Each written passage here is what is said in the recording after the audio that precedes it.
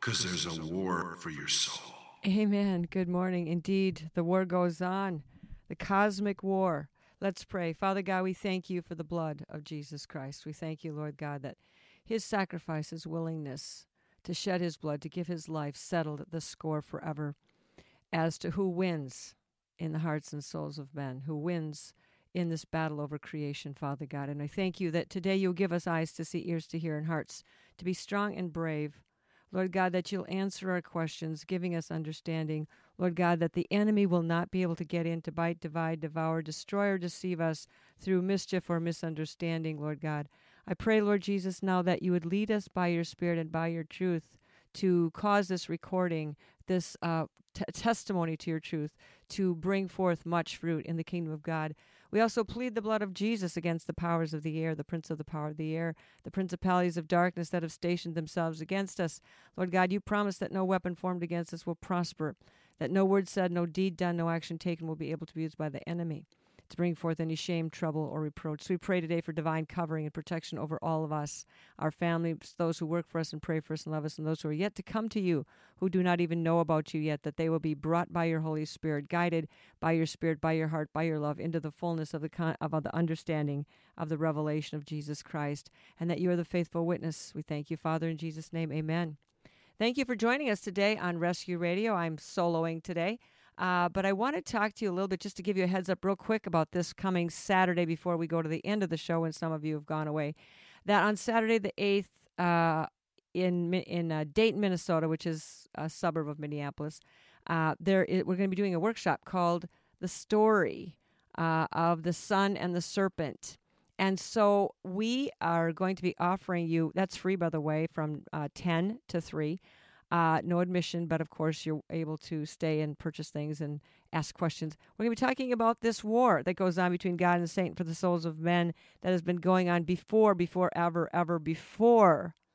even knew about the war, in the very, very, very beginning and all the way through. We're taking some of the highlights of out of the books of Joshua, Jubilees, Enoch, et cetera, et cetera. So you're welcome to come. Just join us. You can register. Go to the website, liferecovery.com. Okay. Let's look. We're continuing our talk today, our discovery, if you will, of God's war and why Jesus had to die on the cross. This is part 2. Part 2 we're calling the blood war, the cosmic battle over the blood and who won. And to understand the trail of blood, the significance of blood, because if we don't understand how life connects with the blood and all of that connects with sin and how death and the requirement of sin, the wages of sin is death, how that all is paid for through the blood of Jesus Christ. If we don't quite get that, then the blood of Jesus Christ won't be that big of a deal. But the blood has been significant, huge. It's probably one of the main themes that goes out throughout the Bible. And we're going to start off, obviously, the first shedding of blood was in Genesis chapter 4. We talked a little bit about that last time, about Cain and Abel, and what was going on there. What was really going on was an argument over their acceptability, their offerings that they were offering to God. Abel offered the blood of a lamb as prescribed and required by God. And, of course, Cain offered his fruit basket, his garden vegetables, which kind of represents or symbolizes works. So we have already in the very, very, very first discussion of acceptability and worship and how to worship God, we have the two components. We have the blood and we have works. We have grace and we have works, because obviously the blood is nothing you can do. It's something you offer. It's a being as opposed to a doing kind of approach to God. So let's just look at Genesis for a minute here, chapter 4. It says, in the process of time, verse 4:3, it came to pass that Cain brought an offering of fruit of the ground to the Lord, and also brought, and Abel, verse 4, Abel also brought of the firstlings of the flock and of their fat. And the Lord respected Abel's Abel and his offering, but he did not respect Cain and his offering. And Cain was very angry, and his countenance fell. He looked down. He was depressed, droopy, whatever. So the Lord said to Cain, "Why are you angry? And why has your countenance fallen? If you do well, will you not be accepted? And if you do not do well, sin lies at the door, and its desire is for you, but you shall rule over it." Verse 8, Now Cain talked with Abel his brother, and it came to pass, when they were in the field, that Cain rose up against Abel his brother and killed him. Then the Lord said to Cain, "Where is Abel your brother?" And he said, "I do not know. Am I my brother's keeper?" That famous line. And he said, "What have you done? The voice of your brother's blood cries out to me from the ground. And now you are cursed from the earth, which has opened up its mouth to receive your brother's blood from your hand. And when you till the ground, it shall no longer yield its strength to you." Now, interesting here, we have the problem that Cain thought his garden vegetables would be as acceptable to the Lord God as the offering of the blood. And because it wasn't, he was upset, and God warned him. God talked to him about that. God said, "You know what? If you do what's right, if you do what I've asked, if you obey, it's going to be fine. It's going to go well with you. But I want to warn you that sin is crouching at the door." This sin is an entity. It's not, at this point, it has to be an entity because there's been no act committed yet. And so it was going to be activated. The sin of murder was going to be activated if Cain did not get his doctrine straight. If he didn't understand why the blood was more important and it could only be the blood and not his hard labor offered as the vegetables or the fruits or whatever they were. And so, but Cain was angry with Abel. It wasn't really Abel's fault. Abel was just doing what he was told, and he became an enemy to Cain. So Cain rose up, and this entity of sin that crouched at the door overtook him, and it began to, it put that thought into his mind, that anger, that murderous thought. And he rose up and took a stone and killed Abel. He hit him, killed him, and then the ground begins to speak to God. We have a voice in the ground. The blood has a voice. All the blood that's been shed on the earth, all the innocent blood, all the wars, all the murders, all the violence, all of the blood has a voice because the life of that person is in their blood, or that life of that animal, whatever it is in the blood. And so when the ground had to be defiled by opening up its mouth to receive this spilt blood, which it had to do, because what else was going to do it? It had to open up its mouth. It began to cry out to God, and so that's where God, mentioned the voice of your brother's blood cries out to me, and the ground is complaining.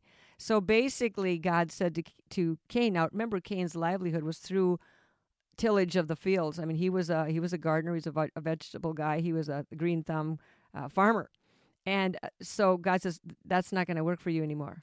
The ground is closed off to you. It's going to bring forth nothing for you. No longer yield its strength to you. You're going to be a fugitive. You're going to have to make your living some other way.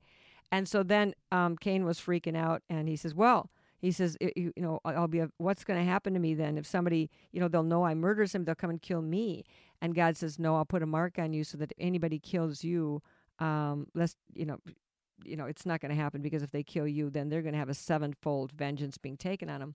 And so that was the beginning of the shedding of blood. And from then, it has never stopped. It has never, ever really stopped. As we proceed through, we'll see, and as we talked about last week a little bit too, in Exodus about the Passover. But before we get to the Passover, which we know that story about the shedding of the lamb's blood and the blood that was put over the doorposts and the lintels to protect the people of God, the Israelites, the Hebrews, when the death angel was going to pass over to take the life of the firstborn, of every animal, of every human that was not covered with the blood, so to speak, was not concealed or covered or protected or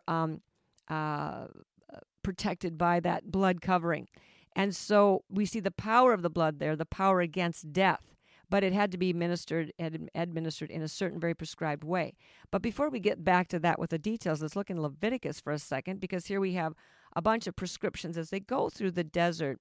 And actually, Exodus happened before they got into the desert, but they already had done the first Passover.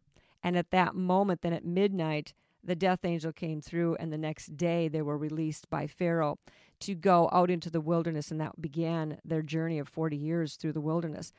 But in Leviticus, as Moses is going back and kind of hearing from the Lord what this all means, in Leviticus 17, God gives him a kind of an interesting hint. He says, in chapter 16, he's talking about when Aaron would come to offer the fire before the Lord and the sacrifices. Tell Aaron your brother not to come at any old time into the holy place inside the veil before the mercy seat, which is on the ark, lest he die.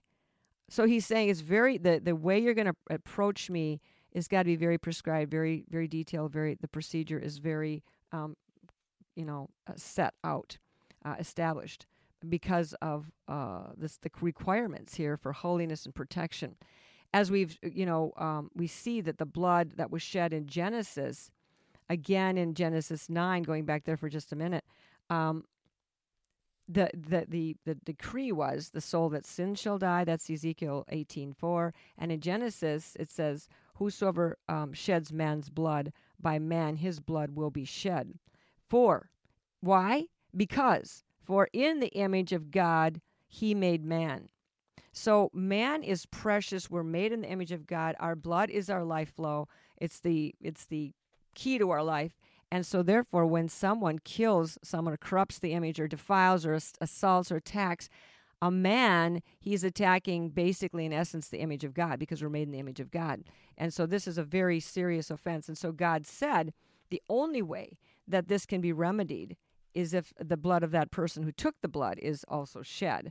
And it says, because we're made in the image of God. This also kind of puts down the idea that we're depraved and that man is depraved, because we have a sinful human nature, which obviously was our second nature, which was imparted to us through the work of the pit and the psychological reconditioning of Satan as we fall into this place of demonic influence and programming.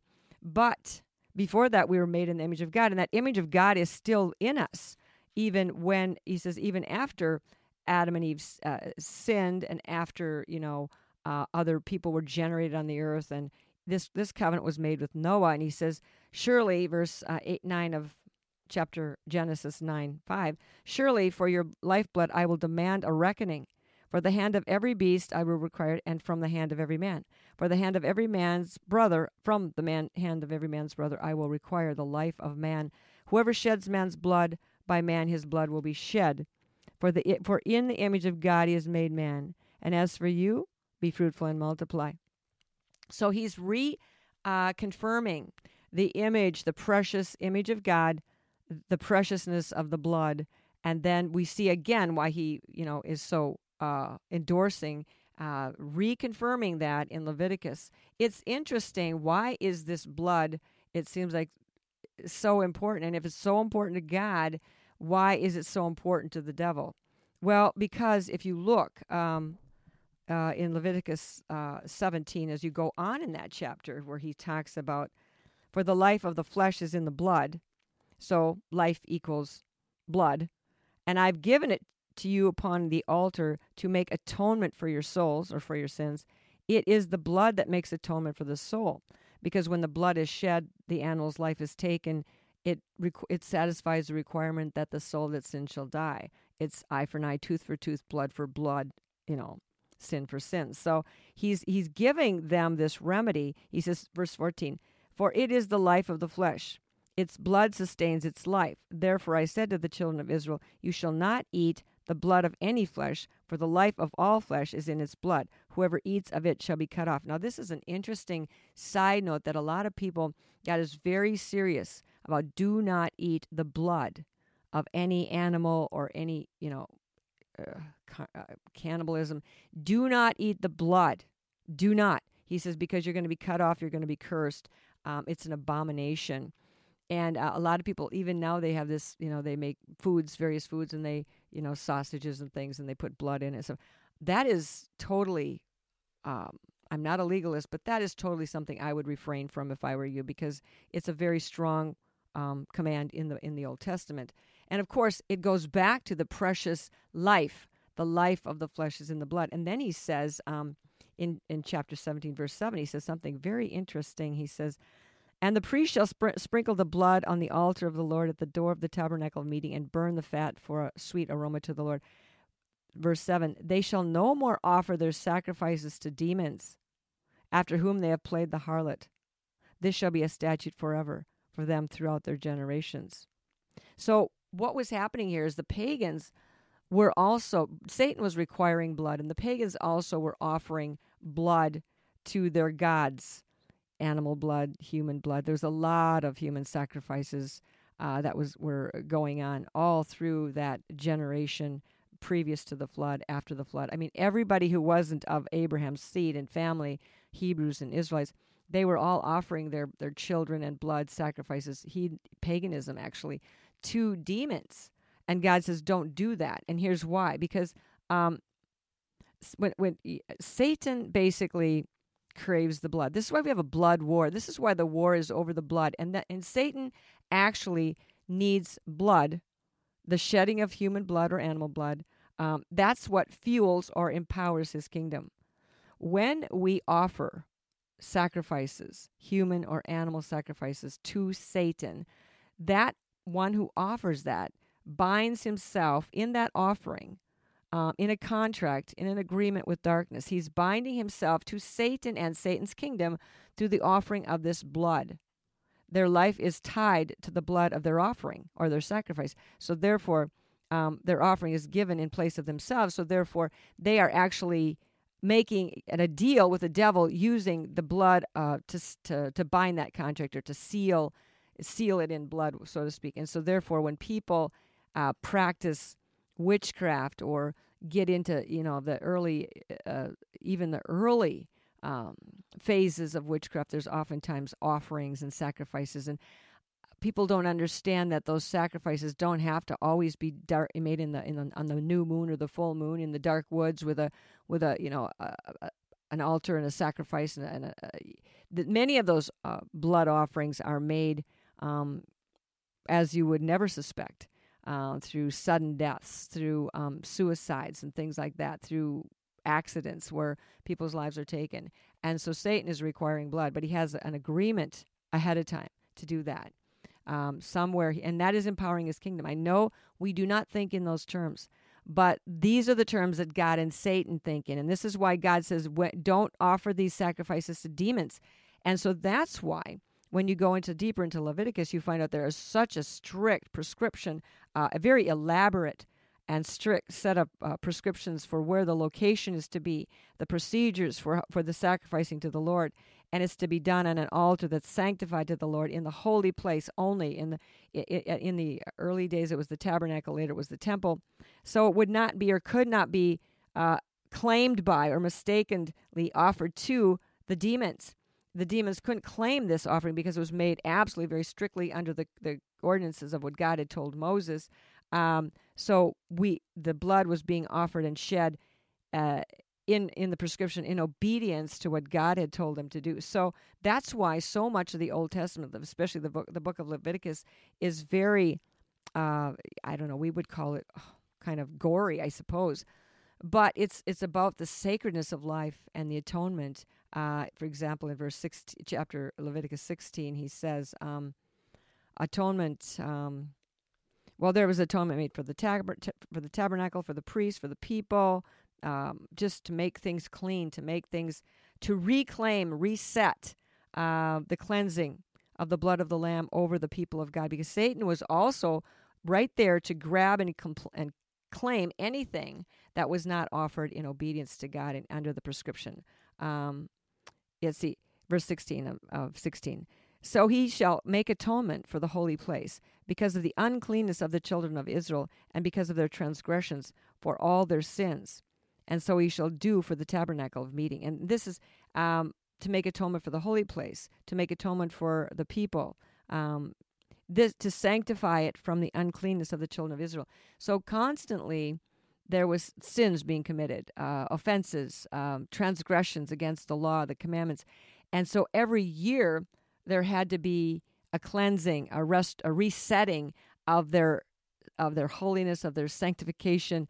And so every year they brought on the Day of Atonement, whatever they had, the blood of the Lamb, they brought those things in to make to reconcile, to sanctify, to set apart, to redeclare their allegiance to God. And the whole Old Testament is full of slaughter and bloodshed. And why and how does this connect with the blood of Jesus Christ? Well, in the shedding of Jesus' holy, innocent blood, we see the final culmination, and all of this blood, including the very first Passover, where they were given very detailed prescriptions, descriptions, directions on what to do with the lamb. They had to pull out a lamb that was set it aside for 4 days, make sure it had no spot, no blemish, and they had to then kill the lamb. It could not be boiled. It could not be eaten raw. It had to be roasted and full, complete, whole, head and all. And then at the end of that feast, they had to eat it all in one basic day. If there was any left over, they had to burn it. And no bone of the lamb could be broken. This all kind of shadows that Jesus' bones were not broken. He was a whole Lamb of God hung on the cross, and his blood was all poured out, and it marked forever our atonement, our deliverance for whosoever will. And so, but this was a very powerful image of what was to come. Going through even the story in the wilderness, we come to another very interesting situation. There were many situations in the wilderness which kind of foreshadowed what was going to happen. But with the cross, remember the time that they were they were murmuring, they were complaining. It had gotten hard. There was no food. There was no water. And they were complaining to Moses. And they began to be struck down with the fiery serpents. The serpents began to bite after them. That's Numbers 21. And the people were being afflicted because they had grown discouraged. They had began to murmur. They spoke against their leader. They spoke against Moses.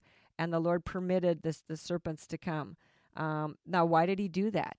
Why doesn't God just be a little more patient and let these things just kind of play out? Well, because if the enemy comes in at any juncture, which we know from Job, and we know from the story of Abraham in the book of Joshua and Jubilees, we know that Satan is just right there to kind of scrutinize behavior, look for disobedience, look for any fault, look for any way that he can present his case against the people of God. And of course, these were the treasure.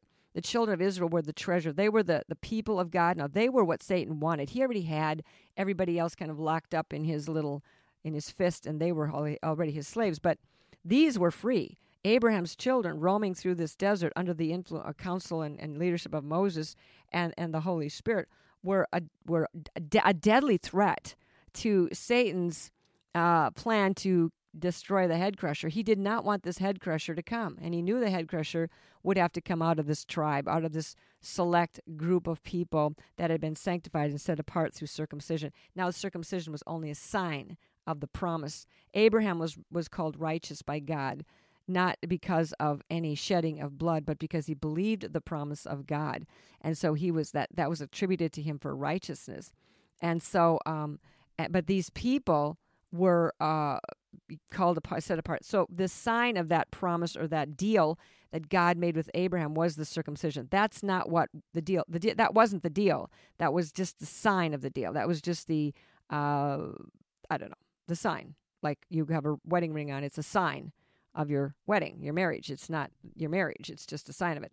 And so, but people later on in Jesus' day, they were all hung up on circumcision, and that's what makes you righteous and holy. No.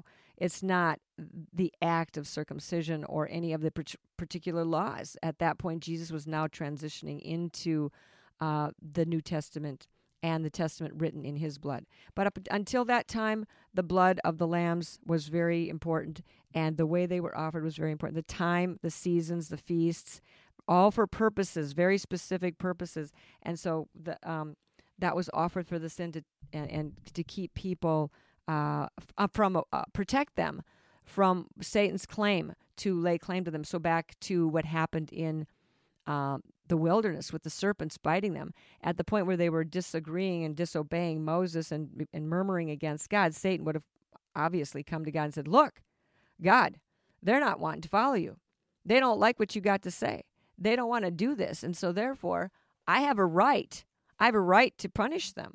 And, God couldn't disagree because the fiery serpents were then released I'm sure Satan had to get permission, but he had his point, and God is just, and God says, oh, very well, but God also knew what he was going to do. God was going to use this. Every time Satan tries to do something, and he does, and something looks really bad in your life, in anybody's life, always wait, because God has got a response. All things work together for good. What looks bad in the beginning, God is using it for good. And so what looked really bad, these people were dying, and many people did lose their lives. But at that point, God told Moses, here's what I want you to do.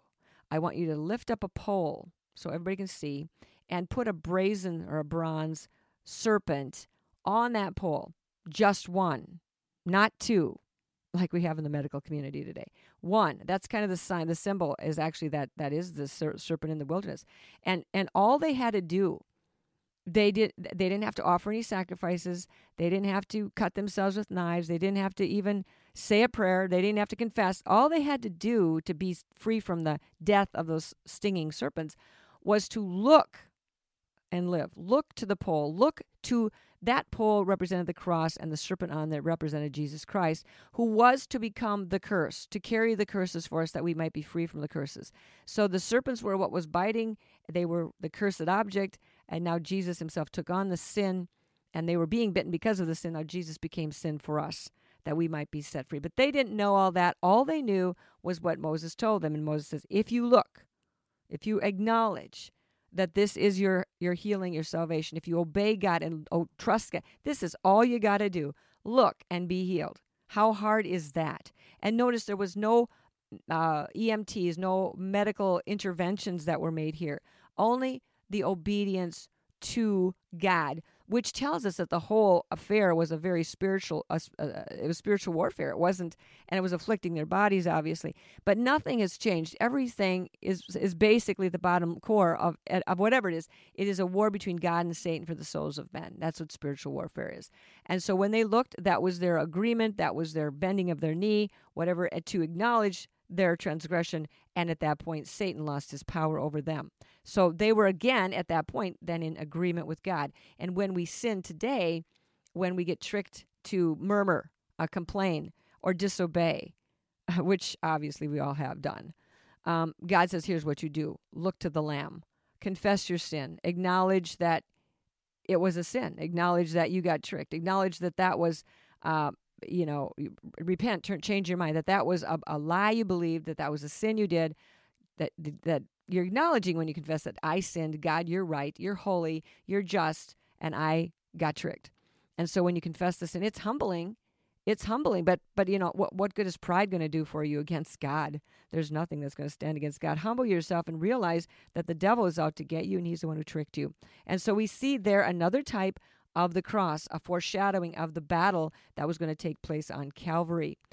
Then as we move on and through the journey with Moses in the wilderness, and we see the establishing of the tabernacle and the priestly tribe of the Levites, and the sacrifices and Aaron the priest and all this stuff. You see a very regimented order of things. God is putting everything to order. And then as we go forward, we see that they were fine as long as they obeyed. This was the kind of, God gave them the Ten Commandments, and part of the Ten Commandments was this law.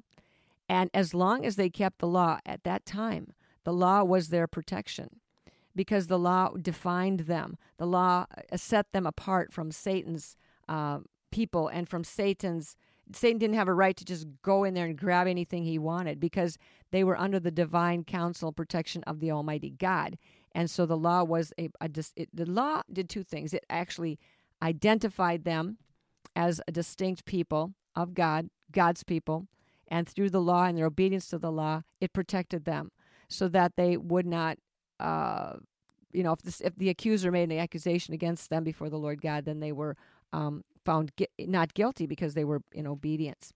And so we also see then that as God went through in the book of Leviticus, and he also had some strong remedies for the shedding of blood, like with the manslayer, the one who would go through and God set up cities of refuge for people who accidentally killed a man, for the manslayer who was not a murderer. And so these are very distinct and very divinely ordered prescriptions to protect people who accidentally killed someone. And because otherwise the manslayer, the blood would be required. And I don't know if they had bounty hunters or whatever, but people who killed someone, the only remedy was for they themselves to be killed. Otherwise, the land itself would become defiled. Like we go back to Genesis, we see how the voice of the blood cried out from the land, the ground, and the ground cried out to God. And we even see that in Leviticus again, where it's that the sins of murder, bloodshed, and even sexual sins defile the land. Let's see if I can see it. In chapter 18 and 19 of Leviticus, it says, "For the land is defiled. Therefore I visit the punishment of its iniquity upon it, and the land vomits out its inhabitants." And he's talking in that chapter, chapter 18, about all of the sexual sins, the sexual perversions. "For all of these abominations the men of the land have done, who were before you, and thus the land was defiled." So they're coming into Canaan. They're going to come into a land that had been filled with giants, bloodshed, cannibalism, sexual perversion, absolutely no distinctions, crossing kinds, every abomination of filth you can imagine. And it was totally demon infested. So the land itself had been covered with blood. And he says, now don't do this, because you're going to go into a dirty, unclean land. We have to re-sanctify it. "For all these abominations the men of the land have done, who are before you, and thus the land is defiled. Lest the land vomit you out also when you defile it, as it vomited out the nations who are before you. For whoever commits any of these abominations, the person who commits them shall be cut off from among his people." So being cast out of the land. Remember when the children of Israel were in Egypt, and it says, so there's a verse, and it says that the iniquities of the Canaanites was not yet complete, and so when it got to the full, that's 400 years. The children of Israel were not.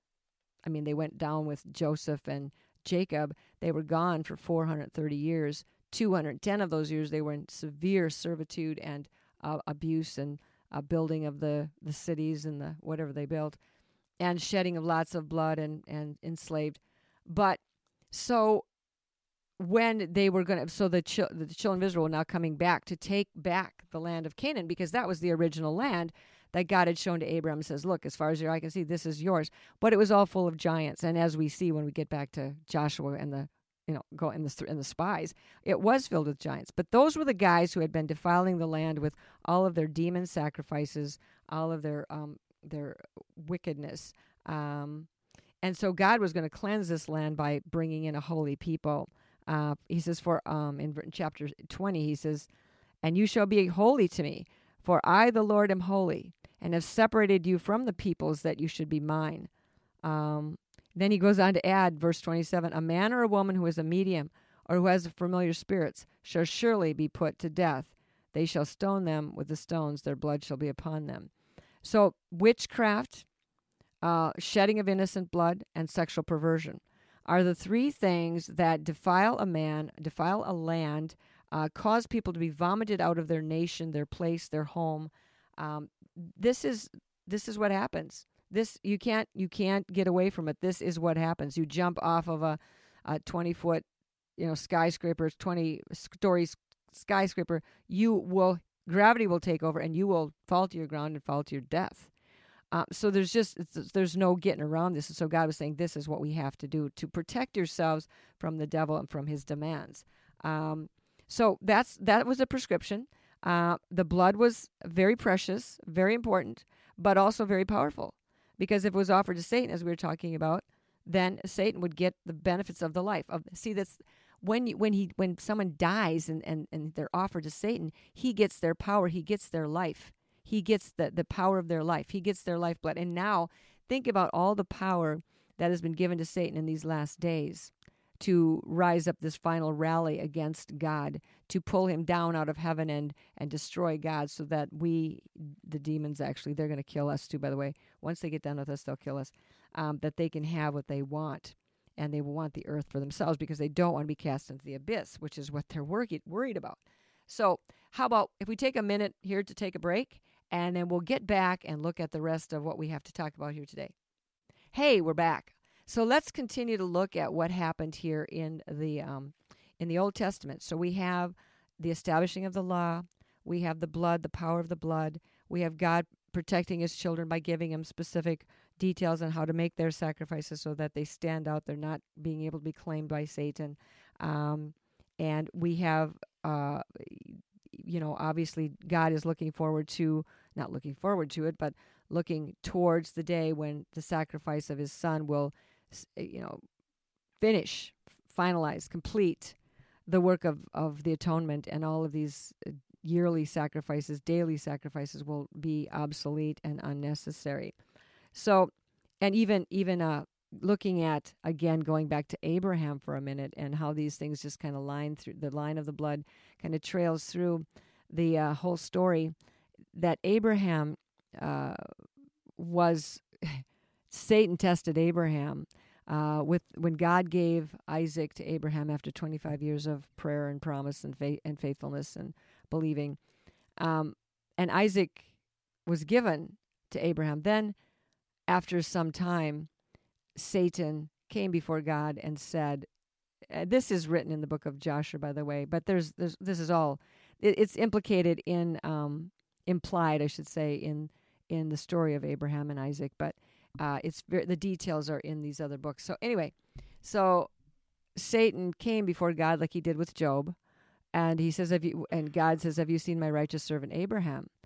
And again, Satan says, yeah, right, you give him everything. You've blessed him. You've spoiled him. You've given him everything he wants. You bribe him. And God says, you know what? I'm so confident in Abraham and his faithfulness and his love for me that even if I asked him to offer his son Isaac, he'd do it. And Satan said to God, well, go tell him to do it then. So, okay. So, I know that God knew what he was doing. I know he didn't get cornered by the devil, even though the devil fell for this. The devil took the bait.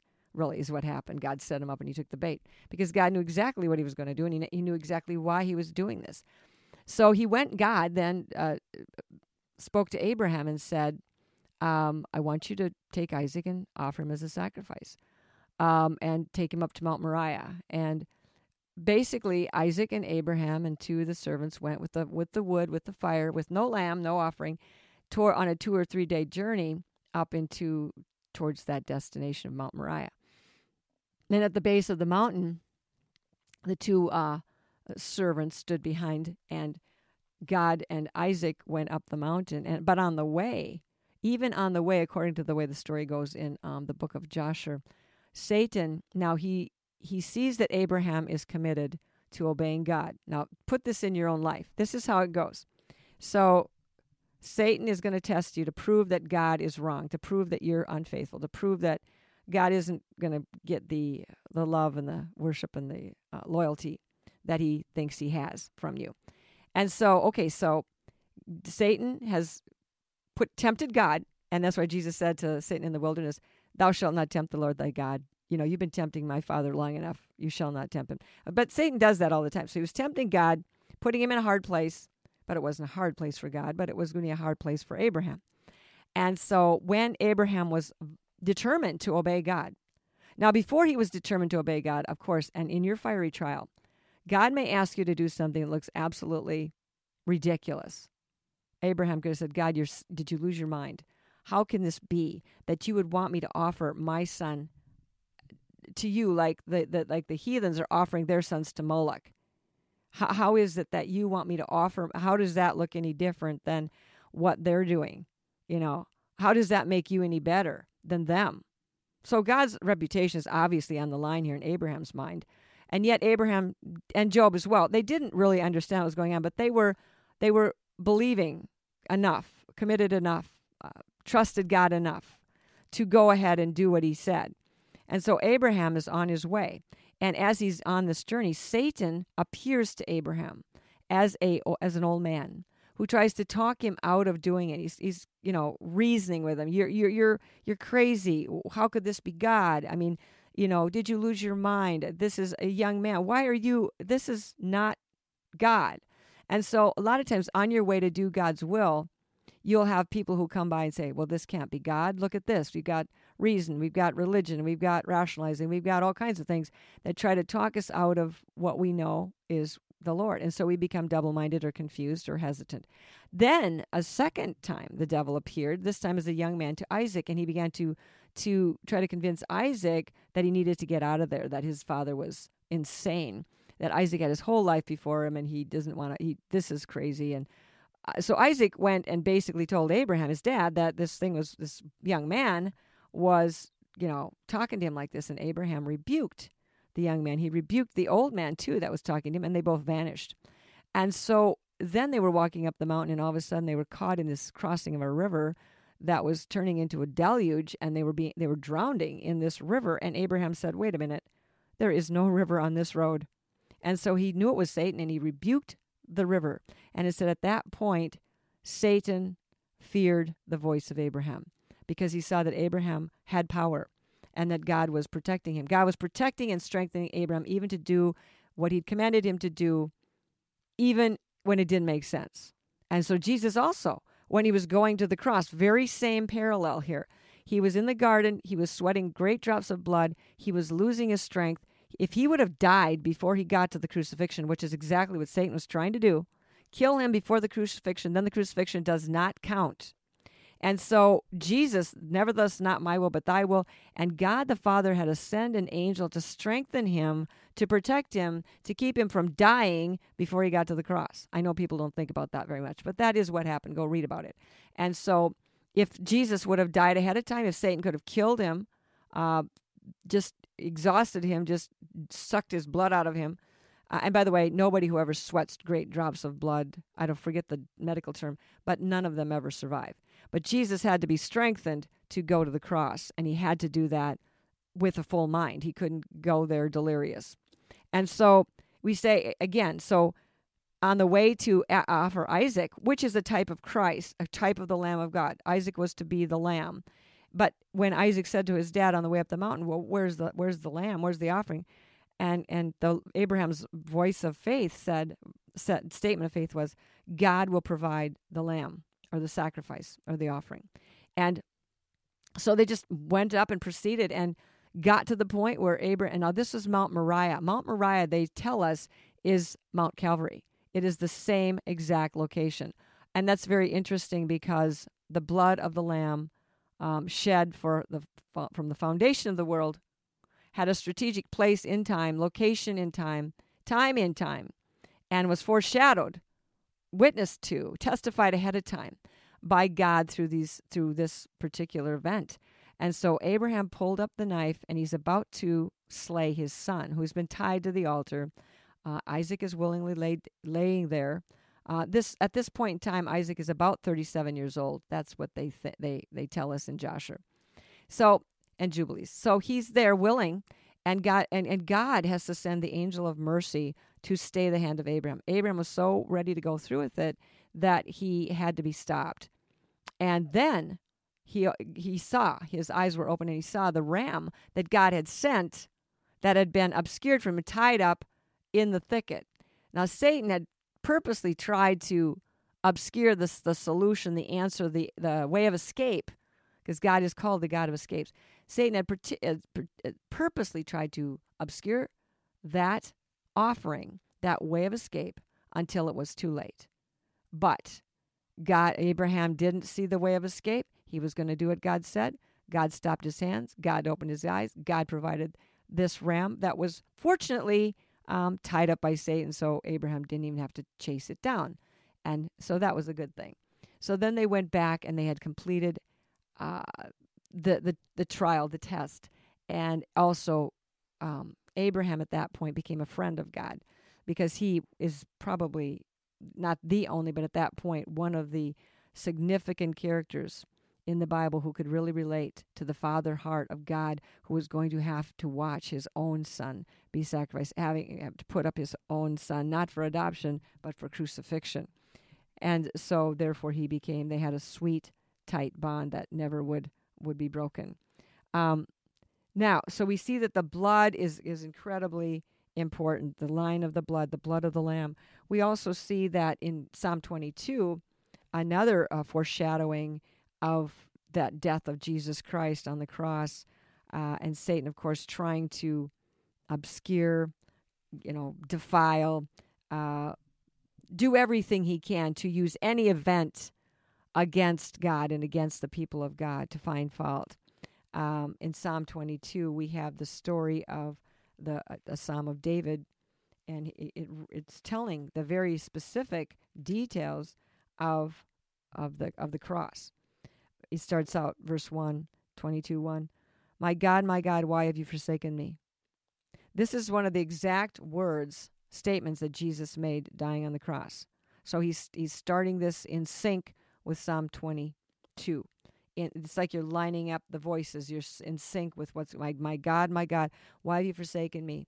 Why are you so far from helping me and from the words of my groaning? Oh my God, I cry in the daytime, but you do not hear in the night seasons, and I'm not silent. So Jesus Christ himself knows what it's like to feel like you're abandoned, you're not heard. God is not with you in the daytime, in the night.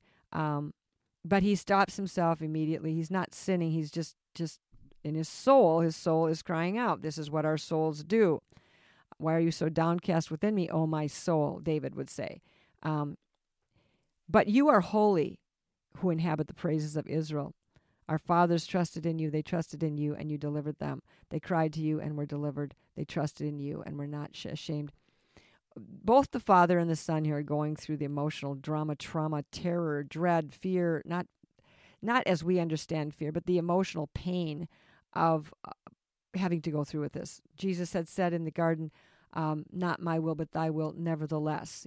If this cup can pass from me, if you found another way, if there's another way to make this blood atonement for sin, the soul that sin shall die, if there's another way to rescue the human race, if you found one that you haven't told me about yet, I'm asking now, did you find anything? And then he says, nevertheless, not what I want, but what you want.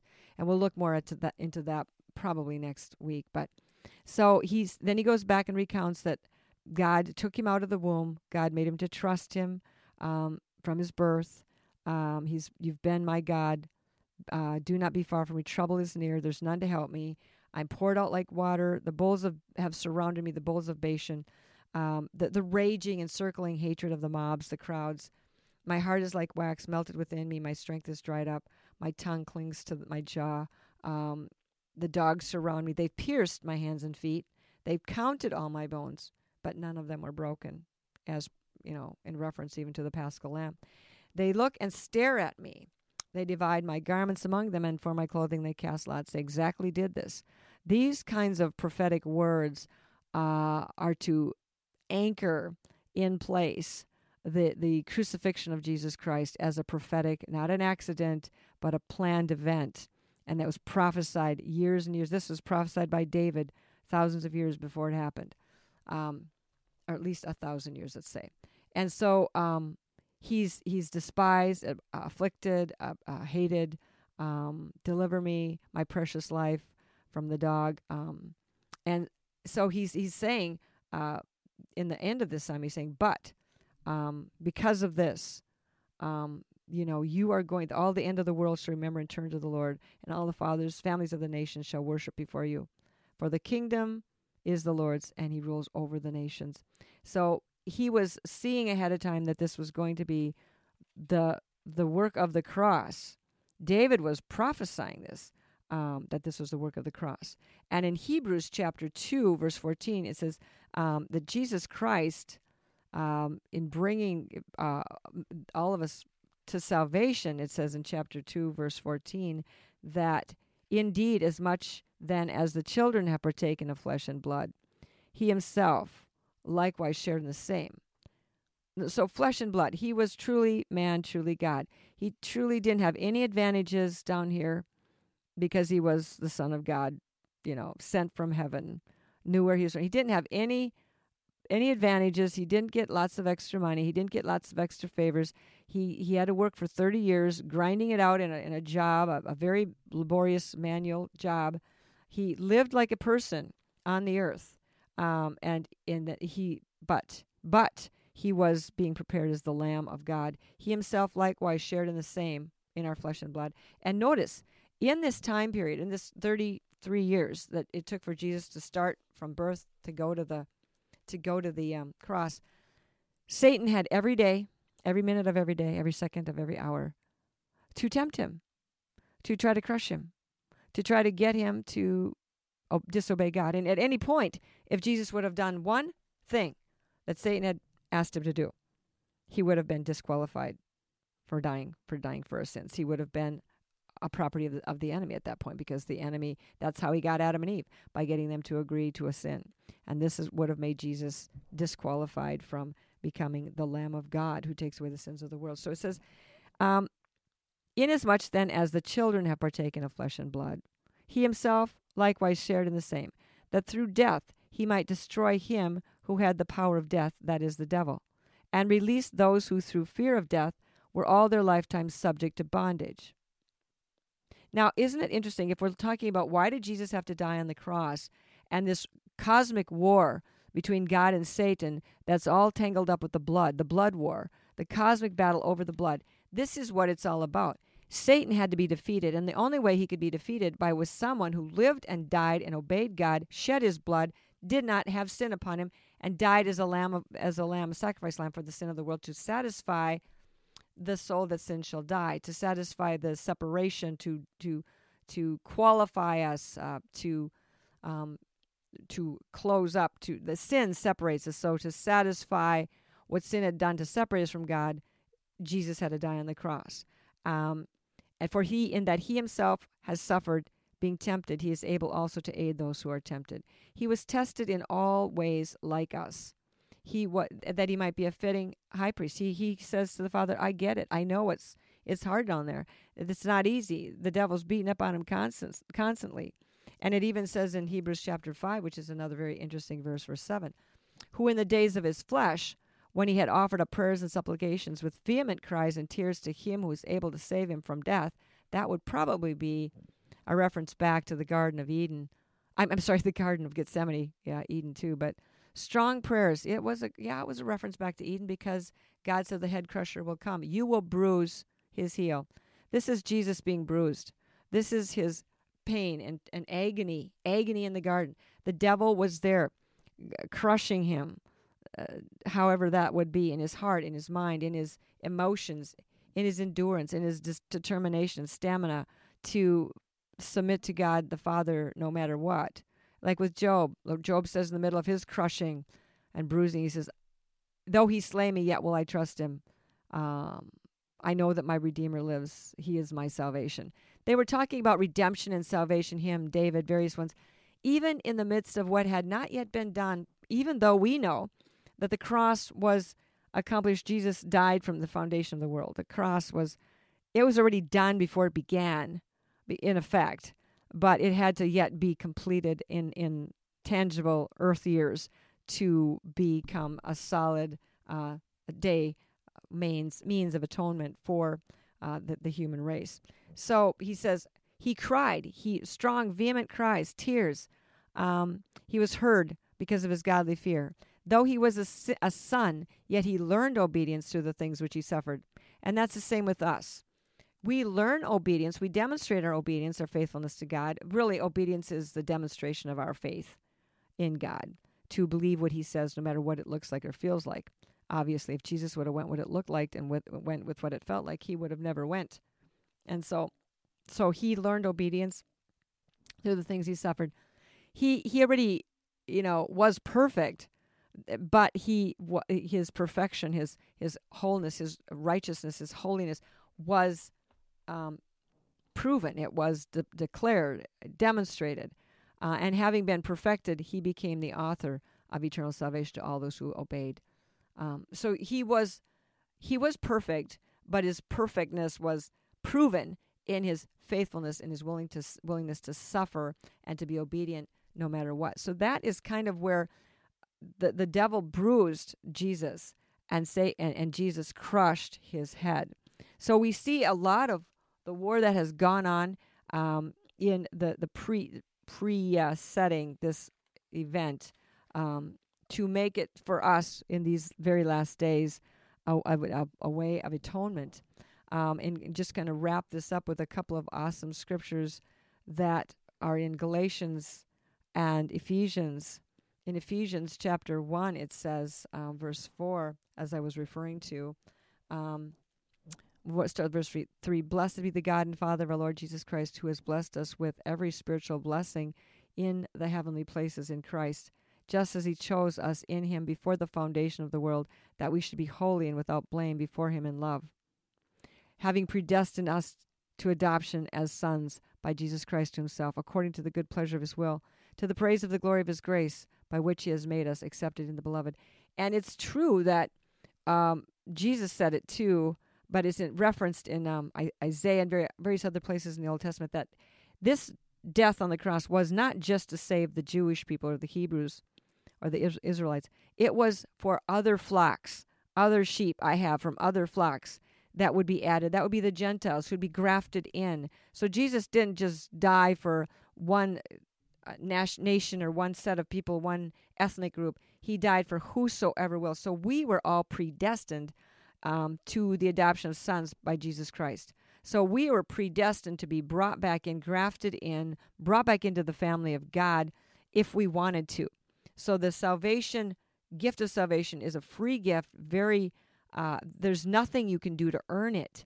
There's only one thing you can do to have it, and that is to accept it, receive it, acknowledge it, and allow God at that point to be your God and to give up chasing after the idols of self and your own ambitions and bowing down and being a servant to fear.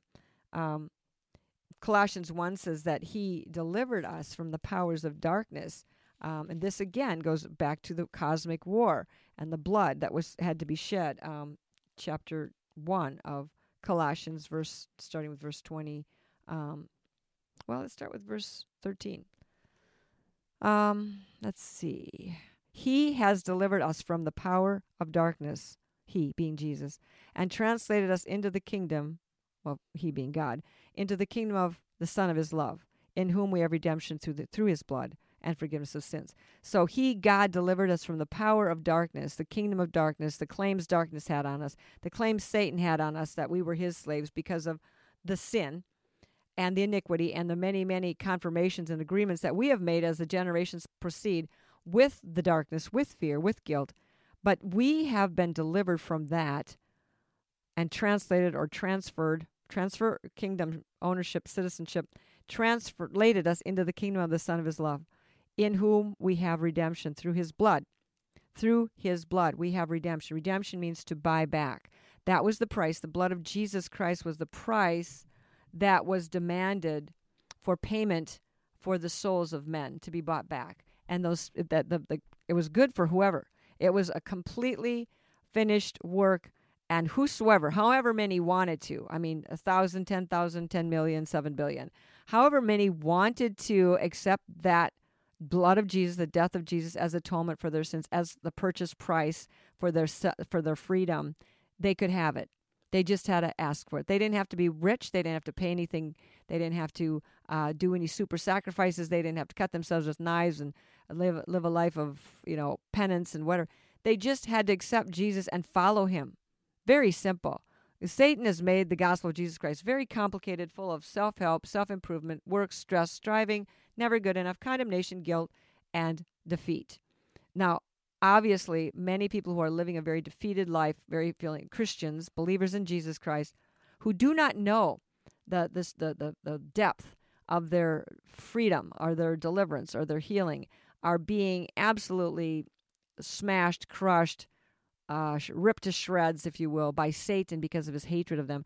But they may still very, very well, if they've accepted Jesus Christ, though they are being crushed in this world, Jesus has kept his commitment to them, and their salvation is in him, not in, failing to be perfect. or keep having to be perfect or failing to be perfect. Our salvation is in the Word of God, in His confirmation, His commitment that He's made to us, that we will go forth as that chosen race, as the people of God, delivered from the powers of darkness, translated into the kingdom of His dear Son. And verse 20, he says in chapter 1 of Colossians, and by Him to reconcile all things to Himself. So remember, in the cosmic war, everything was broken, everything was crushed, and now Jesus comes not only to die to redeem the humans, for it pleased the Father that in Him all the fullness should dwell, and by Him to reconcile all things to Himself, by Him, whether things on earth or things in heaven, having made peace through the blood of His cross. And you who were once alienated and enemies in your minds by wicked works, yet now has He reconciled in the body of His flesh through death, to present you holy and blameless and irreproachable in His sight. So this is the ultimate end of the cosmic war, to reconcile, redeem, and restore the creation of God. So we want to thank you today for joining us, and we're going to pray, Father, that this huge, awesome sacrifice, love, gift, your abiding presence with us in the midst of this war will encourage each one today to be strengthened in your might and not to grow weary, to know that this is more than them. It's more than just their little life. It's not just about us. It's about you, but it was about us. You wanted us back, and you love us, and the least that we can do, the best we can do, the only thing we can do is to love you back. And so I pray, Father, that you give us the courage to praise you, worship you, not to fall for the lies of the devil, no matter how enticing, no matter how intimidating, no matter how much pressure he puts on us to give in, that you will strengthen us, Lord God, to be strong and faithful and stay true to you. We ask these things in Jesus' name. Amen. God bless you. Have a great week. I have an emergency. What is your location?